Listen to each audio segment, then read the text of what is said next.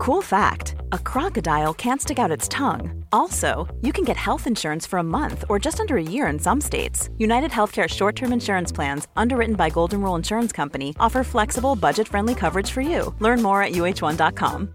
Hey, I'm Ryan Reynolds. At Mint Mobile, we like to do the opposite of what Big Wireless does. They charge you a lot, we charge you a little. So naturally, when they announced they'd be raising their prices due to inflation, we decided to deflate our prices due to not hating you. That's right. We're cutting the price of Mint Unlimited from $30 a month to just $15 a month. Give it a try at mintmobile.com/switch. $45 up front for 3 months plus taxes and fees. Promo rate for new customers for limited time. Unlimited more than 40 gigabytes per month. Slows full terms at mintmobile.com.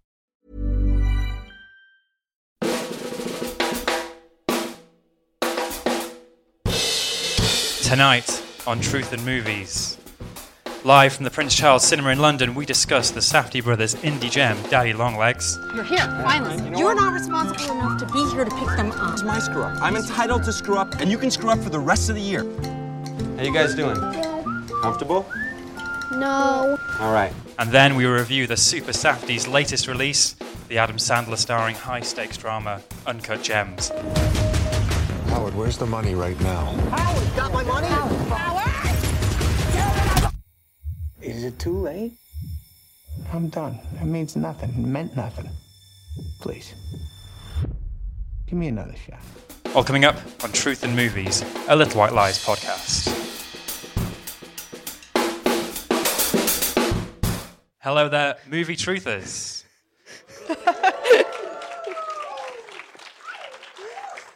Listeners, as you can hear, we have some friends in the room. Tonight we thought it would be better to be Safdie than sorry. No. That happens every week. Thank you. You don't usually get such a positive response from you, Hannah. This week, or this episode, we're going to talk about two Safdie Brothers films, but what we usually do is we have the new release and then film club.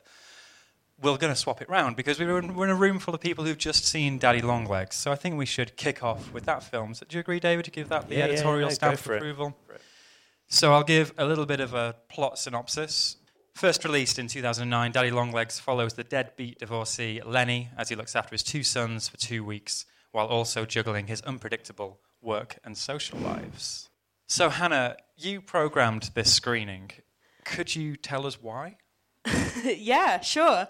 I think listeners of the podcast and anyone who knows Little White Lies in general will be aware that we're big Safdie boosters and have been for a long time, since heaven knows what, I guess. And when we did our Uncut Gems issue, I thought it would be a nice kind of opportunity to maybe dig back into their quite short back catalogue and play one of their films as a kind of tie-in screening. And Daddy Longlegs never actually got a proper UK release. And it's still quite hard to find. It's not on DVD. I think you can get it imported, but it's never really played. As we discovered, very hard to get a print to play as well. There are none in the UK. The closest one is Germany. So, we thought it would just be a nice opportunity to kind of celebrate this really great film. I think it has a lot in common with Uncut Gems, and I think it was really just, it was this or present a screening of Uncut Gems. I thought hopefully people would get something out of this and get a chance to see a film that doesn't screen very often.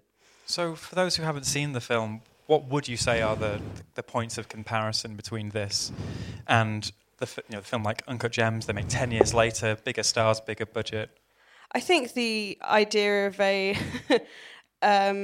father kind of desperately scrambling to provide for his family is very prominent in both films. They based Uncut Gems and Daddy Longlegs on their own childhoods and their own experience of growing up with a father who was not always there physically and emotionally. So I think that's the kind of big comparison. This, it obviously feels a lot less polished. I think the soundtrack is a lot. Right. I say soundtrack, the sound of kind of gunfire, very ambient all the way through.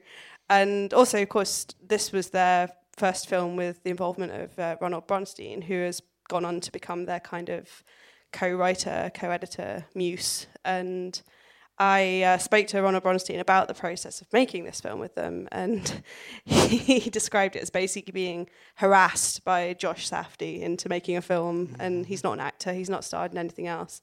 And he said never again after making this film. He found it so stressful. But I think, yeah, it's kind of where it all started for them. And I think definitely if you watch Uncut Gems this weekend, or if you've already seen it, in fact, listeners and people in the audience, it's very obvious that these guys were kind of onto something, even all the way back in 2009. David, we're both recent fathers. Did you get any ideas from this film? This was a horror film for me. This was just going back to the question you asked before about kind of the connectivity of their films and these overlapping qualities that they have. I mean, they do tend to make films that are kind of character studies on a single person, and I think one thing that they seem to do in every film is they create a situation that is just kind of you would never believe could happen. You know, or someone would make a decision that is not based in any kind of rational reality, and they kind of manage to sort of sculpt a film around it. So you reach that point where you think, okay, yeah, I do actually believe that. There is a sequence that involves sleeping pills, and the protagonist Lenny, played by Ronald Bronstein, who gives it, doses his sons up. And an eighth of a sleeping pill. Yeah, he gives them too much, it turns out. But I think there is a film by a lesser filmmaker or lesser filmmakers. I think you might have you could have trouble believing that someone would actually imperil their children in such an obvious and sort of knuckle-headed way. But you believe it, and you somehow still don't hate him for it. But go back to the fatherhood thing as well. Like another weird thing about this film was that there was sort of impulses wrestling inside me about, on one side, thinking, "Oh my God, these kids should be dead," and on the other, it was like, "Oh my God, I wish I was like running around with like urine trucks and you know." It looked kind of like, in a weird way, kind of fun, and up to a point, I think the kids themselves seem to be having like a good time with Dad.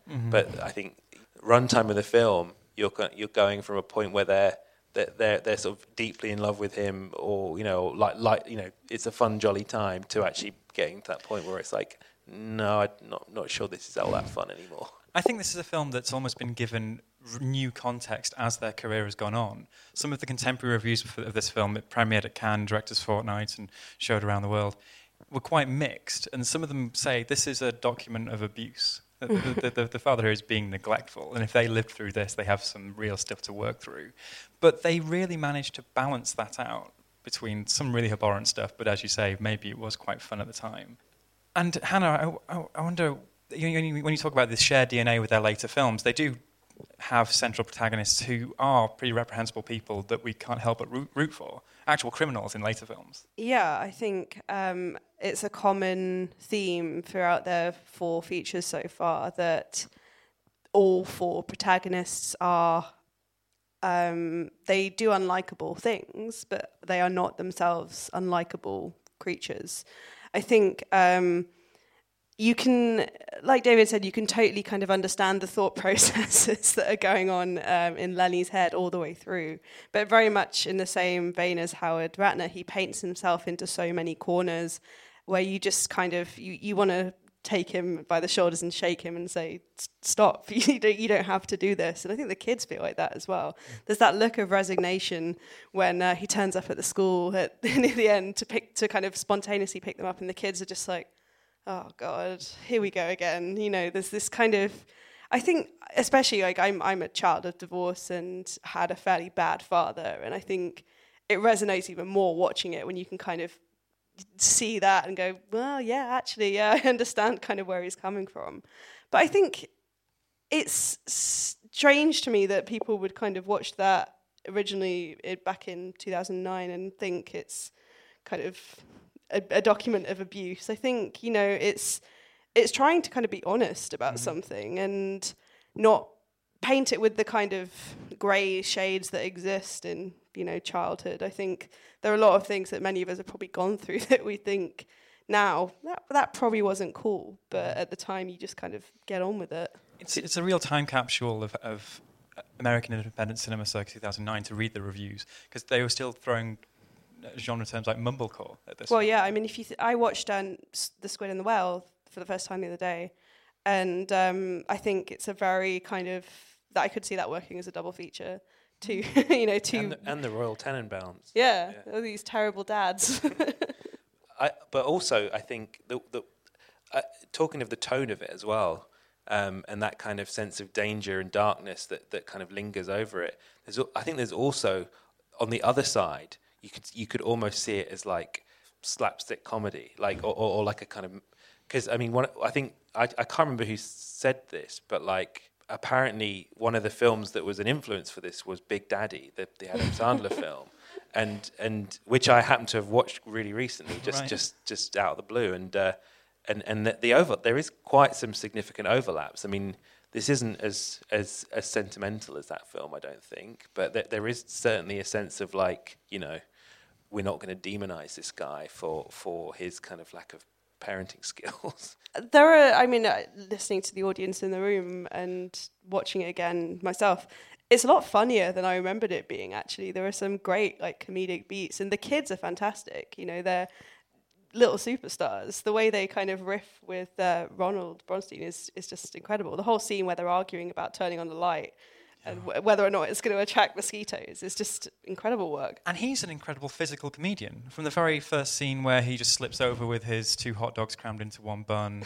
later on where he just decides to start doing a handstand. He's Kramer. He's Kramer from Seinfeld, isn't he? The kind of indie version of Kramer. And it's amazing to think that he did direct a film, Frowntown. Yeah, Frownland. Frowntown. He was more ambitious than I thought he was. And then now spends his time in the edit suite and co-writing their screenplays. Right? Yeah, I mean, if you watch the film, everyone in the room did just watch the film.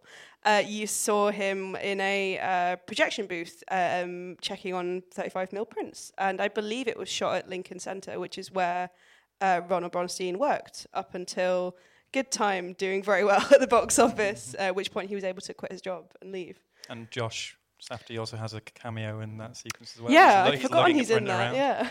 I think they wrote a lot of the films actually in the booth as well. Yeah. Just while he was changing reels, they would, between reel changes, they'd be writing together. They wrote Heaven Knows What and Good Time in the projection booth of Lincoln Center Theatre. So if you go to New York, there you go. So if any of the Prince Charles staff up there in the booth are writing right now, they could be the future Safdie brothers. Oh, we should plug that we interviewed both Josh and Benny before Christmas, didn't we? And we asked them about this film, and the interesting thing is they've had kids in the interim, or at least, did they both have kids or just Benny? No, just Benny. Yeah. Benny's had 2 kids. So there was a lovely moment where he was trying to find a picture from the set of Daddy Long Legs to show me on his phone. And I don't know if this made it into the podcast, but he's scrolling through his phone going, I'm looking for a picture of a bathroom with kids' toys in, but that could just be my bathroom, so I don't know anymore. Mm-hmm. I think I'd be super interested to hear kind of how the film has changed for him since he's had kids of his own, definitely. Yeah, very interesting thing. Where would you rank this alongside their other 4 features together? Well, I told them in the room it was my favourite, which I think is probably still... I think it's probably this and Uncut Gems are my 2 favourite. But when they've already made 4 films, it's kind of a cheat to say two of them are the best. Yeah. David, where would you put this alongside the others? It's a good one. I mean, this is the first time I've seen it just now. So, but yeah, no, it was very good.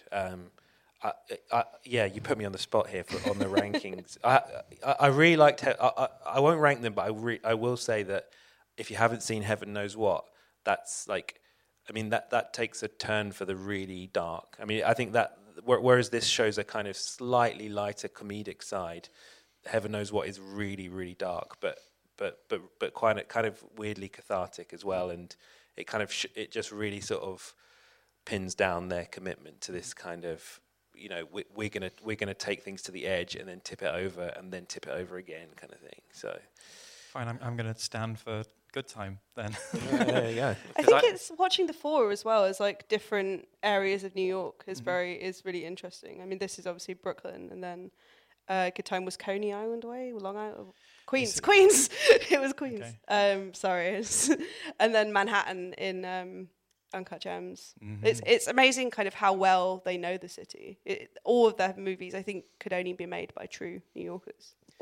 In fact, that's one thing that I think is another thing that connects, that certainly what I think about when I see their films, and I think having seen this now, it's the rule certainly applies. But they make films where you would be happy, any person who appears on the screen, you'd be interested in seeing a film about them.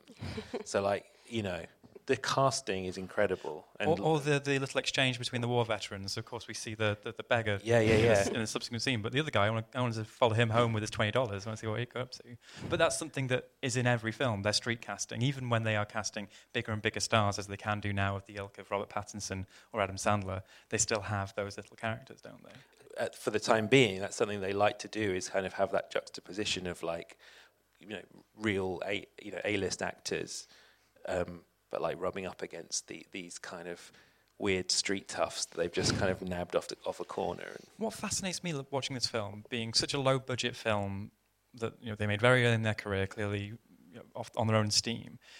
You think that cameos from famous people or notable people would be something that would come when they have the pull. So Uncut Gems, you know, has famous basketball players in, and also voice cameos from people who won't spoil for anyone in the room or listening who hasn't watched that film. Whereas this has weird cameos for fans of no wave New York music. Like, we've got Lee Ronaldo from Sonic Youth there playing the stepfather, and his sons are the sons. And it's so bizarre that so clearly they were insidery people, knowing like Abel Ferrara to bring them in. Well, I think there is a thing about how they've got like a big King of New York poster in their office, and I think he is there. I think you need more than that to get Abel Ferrara in your movie, though. No, of course. But I think he is their kind of number one hero, and most kind of biggest inspiration as well for what they do. And they've got this kind of let's just go up and ask kind of vibe to them. You know, they meet people in the street. That's kind of how they make their films. They've got that kind of like. You know, they're like their characters, I think, in a sense, in that they don't have that.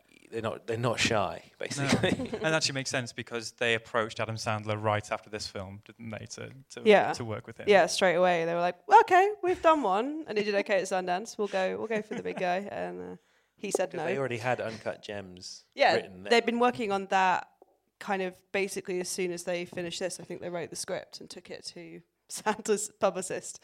And Sandler went and made Jack and Jill. Yeah, and signed his Netflix deal.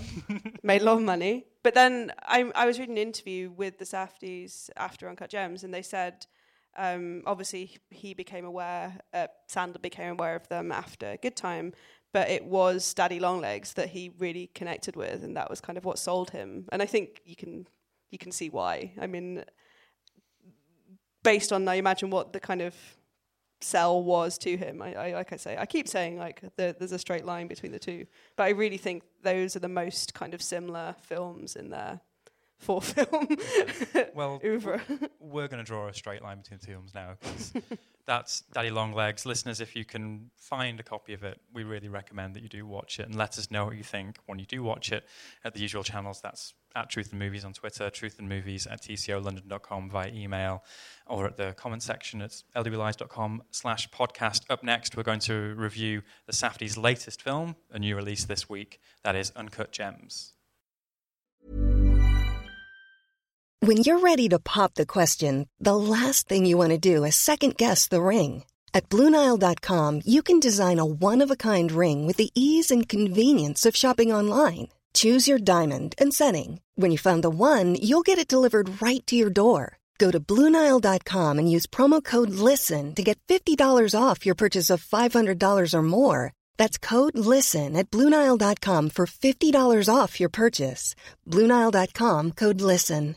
A lot can happen in the next 3 years. Like a chatbot may be your new best friend. But what won't change? Needing health insurance. United Healthcare Tri-Term Medical Plans are available for these changing times. Underwritten by Golden Rule Insurance Company, they offer budget-friendly, flexible coverage for people who are in between jobs or missed open enrollment. The plans last nearly 3 years in some states, with access to a nationwide network of doctors and hospitals. So for whatever tomorrow brings, United Healthcare Tri-Term Medical Plans may be for you. Learn more at uh1.com. Hey, I'm Ryan Reynolds. At Mint Mobile, we like to do the opposite of what Big Wireless does. They charge you a lot, we charge you a little. So naturally, when they announced they'd be raising their prices due to inflation, we decided to deflate our prices due to not hating you. That's right. We're cutting the price of Mint Unlimited from $30 a month to just $15 a month. Give it a try at mintmobile.com/switch. $45 up front for 3 months plus taxes and fees. Promo rate for new customers for limited time. Unlimited more than 40 gigabytes per month. Slows full terms at mintmobile.com. Adam Sandler stars as Howard Ratner, a charismatic New York jeweler, always on the lookout for the next big score. When he makes a series of high-stakes bets that could lead to the windfall of a lifetime, Howard must perform a precarious, high-wire act, balancing business, family, and encroaching adversaries on all sides in his relentless pursuit of the ultimate win. Hannah, in your review of Uncut Gems, you called it a devastating fever dream. Yeah, I did do that. Could you walk us through this fever dream? I very much stand by that. I think that every reviewer going has called this like an anxiety attack of a movie, and as someone who's had a lot of anxiety attacks, I kind of agree. But I was not kind of I was expecting it to be, you know, very much like Good Time, a kind of high stakes, high octane New York runaround, which is what it is. But also there's so much sadness in this film, and I think primarily it comes from the fact that this main character we have, Howard Ratner, is so he's such a schmuck in the kind of the truest sense of the word. He doesn't know what he has, and every character you meet who is close to him loves him. Everyone loves Howard. You know, it's just his kind of people he passes on the street, or his family, or the heavies that are chasing him. Actually, they really like the guy, and they kind of want him to succeed, and they want him to do better and stop his kind of relentless swindling and gambling ways. And I think that's the saddest thing, is this idea that this man is just so helplessly trapped in his own hubris and his own kind of misery that he has no idea what he has. And I think all the other films that they've made are about kind of desperate people in desperate circumstances, and often kind of very unfortunate people, you know, drug addicts, single fathers. Whereas Howard Ratner is a very successful man. He lives in this beautiful house on Long Island. He has a beautiful girlfriend in a very nice Manhattan apartment. So there is a kind of sense that everything bad that has happened to him, he has brought upon himself. This might sound like I'm, again, it's an intervention or a therapy session, but can you unpack your love of Adam Sandler for me, and is this his best role? So when I was about 8, I used to have a video store that I went to every week, and my favourite VHS was Little Nicky, and I must have rented that. We rented it enough times that eventually they sold it as really cheap, because they were like, you come in here every week, why don't you just buy it? And then I broke the tape because I watched it so much. So like, I am deep in it. I have been for a very long time. I think that he is one of America's like greatest comedic actors for a start. But then, you know, you watch films, his more dramatic films like Punch Drunk Love, like The Meyerowitz Stories, like Spanglish, and I think he has so much depth to him and emotional range that he doesn't kind of get enough credit for. And watching a film like Uncut Gems, it could only have been made by two people who totally understand the kind of mystique of Sandler, and listening to the Safdie brothers talk about how much they love Adam Sandler is the most kind of charming thing in the world. I think a lot of critics and a lot of kind of people out there, ironically, like Adam Sandler, they're like, oh yeah, Jack and Jill. The Safdies genuinely love the guy. They are very much in it, and they understand his appeal, and they understand kind of his strengths as a performer. And yeah, I guess I'm the same in that I grew up watching him and was kind of very defensive of him, and now I don't have to be because he might win an Oscar. Well, reading and listening to the Safdie brothers in interviews, it's really fascinating. I don't know whether it's it's a sort of hipster thing about them not seeing high and low art as two separate things, but they generally do love all cinema. And there's an opening shot in Uncut Gems, which is quite a special effects shot. And they were being interviewed by Nick Pinkerton for the Film Comment podcast, and he said that in his writing he referred to it as being like 2001 or these various other great visual effects spectacles of the ages. And they said the visual reference they used was "Look Who's Talking," the opening sperm shot as you see it. And I find that really fascinating. Dave, what do you think of Uncut Gems? Very good, very very good. Yeah, no, it's just sort of carry on from what you say as well. Like, I think the similar deal with Paul Thomas Anderson as well. When I remember when Punch Drunk Love came out, and he was just hounded by questions like, this was at a time when I don't think when the very notion of Adam Sandler being in a film like that was just like, but completely bizarre. I mean, the only films he was known for were like The Water Boy and going a lot. So he was just fielding questions like, so you really like Adam Sandler, and it was just Paul Thomas Anderson going, yeah, I really do like Adam Sandler. You really like him? It's like, yeah, I really like him. So yeah, I think it's probably been a bit easier for Safdie brothers to actually get that point across.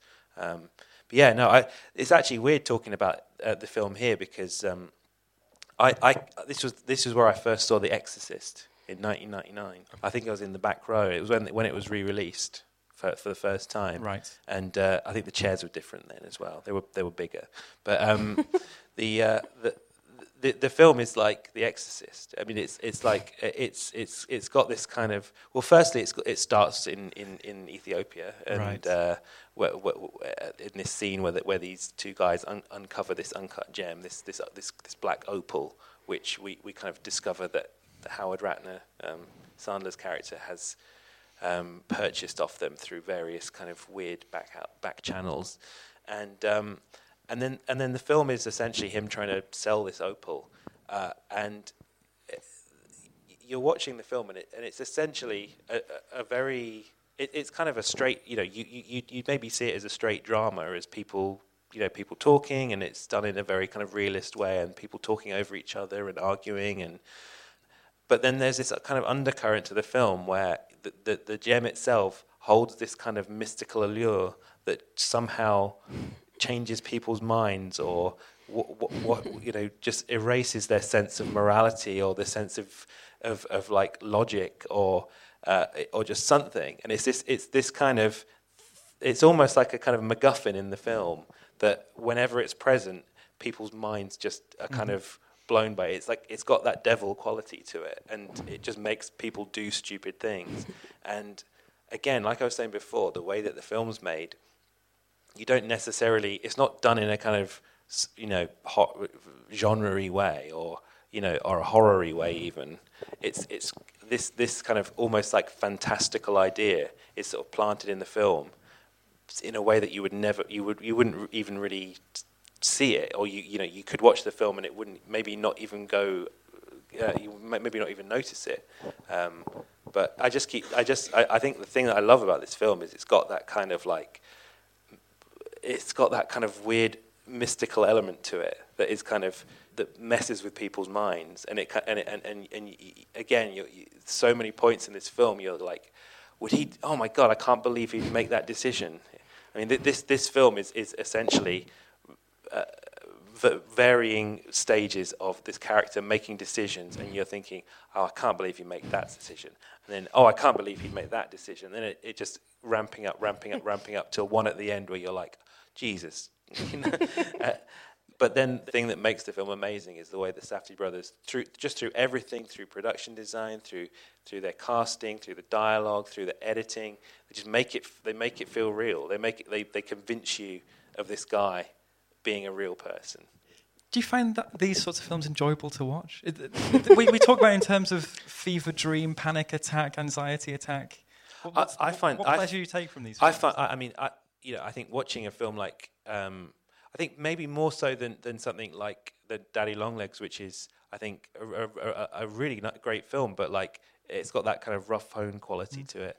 Whereas I think I'm watching Uncut Gems, and there's scenes that are kind of almost the artistry is just so like there and in your face, and like there's one sequence where Kevin Garnett is returning to Howard's office, and he has this kind of two-tier locking door system where he has you buzz them into this little kind of antechamber, and then once that back door's closed, then they can come in, I guess, as a sort of security measure. And there is like this kind of it's like a kind of 5-minute farcical, just like tearing your hair out sequence where the lock breaks, and Kevin Garnett has the gem, and he needs to get through the door to give it to Adam Sandler, and Adam Sandler is trying to keep them there while trying to unlock the door, and the way it's edited, and the sound, the music, the sort of interplay between people, it's like symphonic. It's just you're watching this sequence thinking this must have taken like weeks and weeks and weeks and weeks to edit. It's like a horror farce. It is, yeah. It's a horror farce. I really like. I love Good Time, and I really like Uncut Gems as well. But I find them so hard to sit through because you're just squirming almost from the word go, and the way they use the soundtrack, the way they use people talking over one another, lots of shouting, lots of street ambient sounds. It's just overwhelming, and you come through at the end. It's almost like this sort of religious epiphany sort of thing that you have at the end of their movies, and you can go out and breathe the wonderful air of the outside. Well, in this film, that I think there's a sequence where they have like they just add on really loud traffic noise to one of the scenes in the apartment, and it's like. That's the kind of, I think that's probably the shot and the sequence that you could probably take and say, this is a Safdie Brothers film. It's a film with really loud traffic noise in your ear, and it's just like getting up in your head. I find them very easy to watch, all their films. I mean, I've seen Uncut Gems 4 times now. I'm going to go again next week. I've seen it 7 times. I didn't mean that as a brag. I just meant it as like a show of commitment. I have become like a Mormon going door to door with like, have you heard the good news about the Safdie Brothers to people? Like, did you end up buying the $250 Furby? I did not. I came close. But I think for me, like, my greatest joy when I go to the cinema is watching something that completely transports me and takes me away from whatever cinema, whatever location, whatever troubles I have brought in with me to the cinema. Something that just completely I can focus my attention on for 2 hours, 5 minutes, or 1 hour, 40 minutes, however long. And I think that for my money, there's no kind of filmmakers coming up like the Safdies that do that for me, certainly. I think the worlds they create and the kind of the way that everything comes together in their films. And it's a case of not only having amazing casts, but having amazing crew who all kind of are on the same page and all work together so well. They kind of are very, very good at creating things that I really tune into on a kind of cerebral level. I certainly can't deny that. I just find every wrong decision just makes me coil even further inside myself. Maybe it's because I make many wrong decisions. I fear making those decisions. Just watching it going mood all the way through. So let's put some scores on this film. So we give films that we review for The White Lies 3 scores: in anticipation, enjoyment, in retrospect, times however many times you've seen the film. How do you want to go first? I mean, I gave this scores when I reviewed it for Little White Lies, and to reiterate, it was a 5 in anticipation because I really loved A Good Time and I really love Adam Sandler, so it was kind of all my Christmases came at once. The second I saw that iconic paparazzi shot of Adam Sandler running down the street with his mobile phone, his iPhone 4 in his hand, I was sold. So 5, and then it's 5, 5. I don't give out many 555s, but I really stand by this one. Do you think of any other 555s in your career? A lot of 455s. I don't think many 555s. It really is that mystical object. This is my bedazzled Furby. My uncut gem. Yes. I think you referred to Adam Sandler as your Jellicle choice on this week's episode. I did. And I stand by it. You stand by that. Is he your Jellicle choice, David? Yeah, I'd say so. I'd probably give it a 4 in anticipation, because there is that kind of watching their films can be tough sometimes. But no, I I mean, it's fives across the board. Otherwise, because mainly because I think being in the company of Adam Sandler is just a joy. I mean, he is so good in this film. I mean, I think it is a bit of a. I mean, we're talking about like Oscars and stuff like that, but this performance is not well liked across the board. Certainly with the kind of, you know, hoity-toity people who vote for in awards bodies. So it's a kind of real. I think it's good that the critics bodies are like giving him his dues, where the sort of maybe the more kind of conservative awards bodies might not, but he absolutely deserves it. I mean, it's a one of a kind performance, really. Did you say the numbers there? Oh yeah, 5s. Sorry, 5s across the board. Gosh, I'm sorry, 4s across the board for me.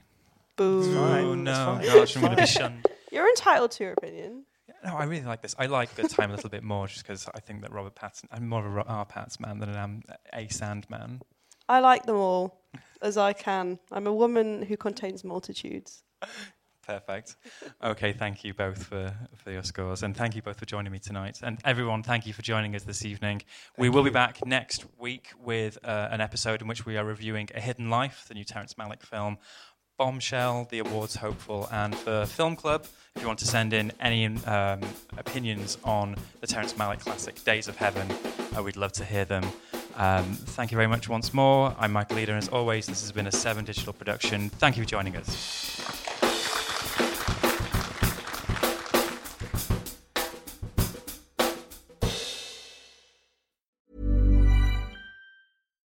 Botox Cosmetic, out of botulinum toxin A, FDA approved for over 20 years. So, talk to your specialist to see if Botox Cosmetic is right for you. For full prescribing information, including boxed warning, visit BotoxCosmetic.com or call 877-351-0300. Remember to ask for Botox Cosmetic by name. To see for yourself and learn more, visit BotoxCosmetic.com. That's BotoxCosmetic.com.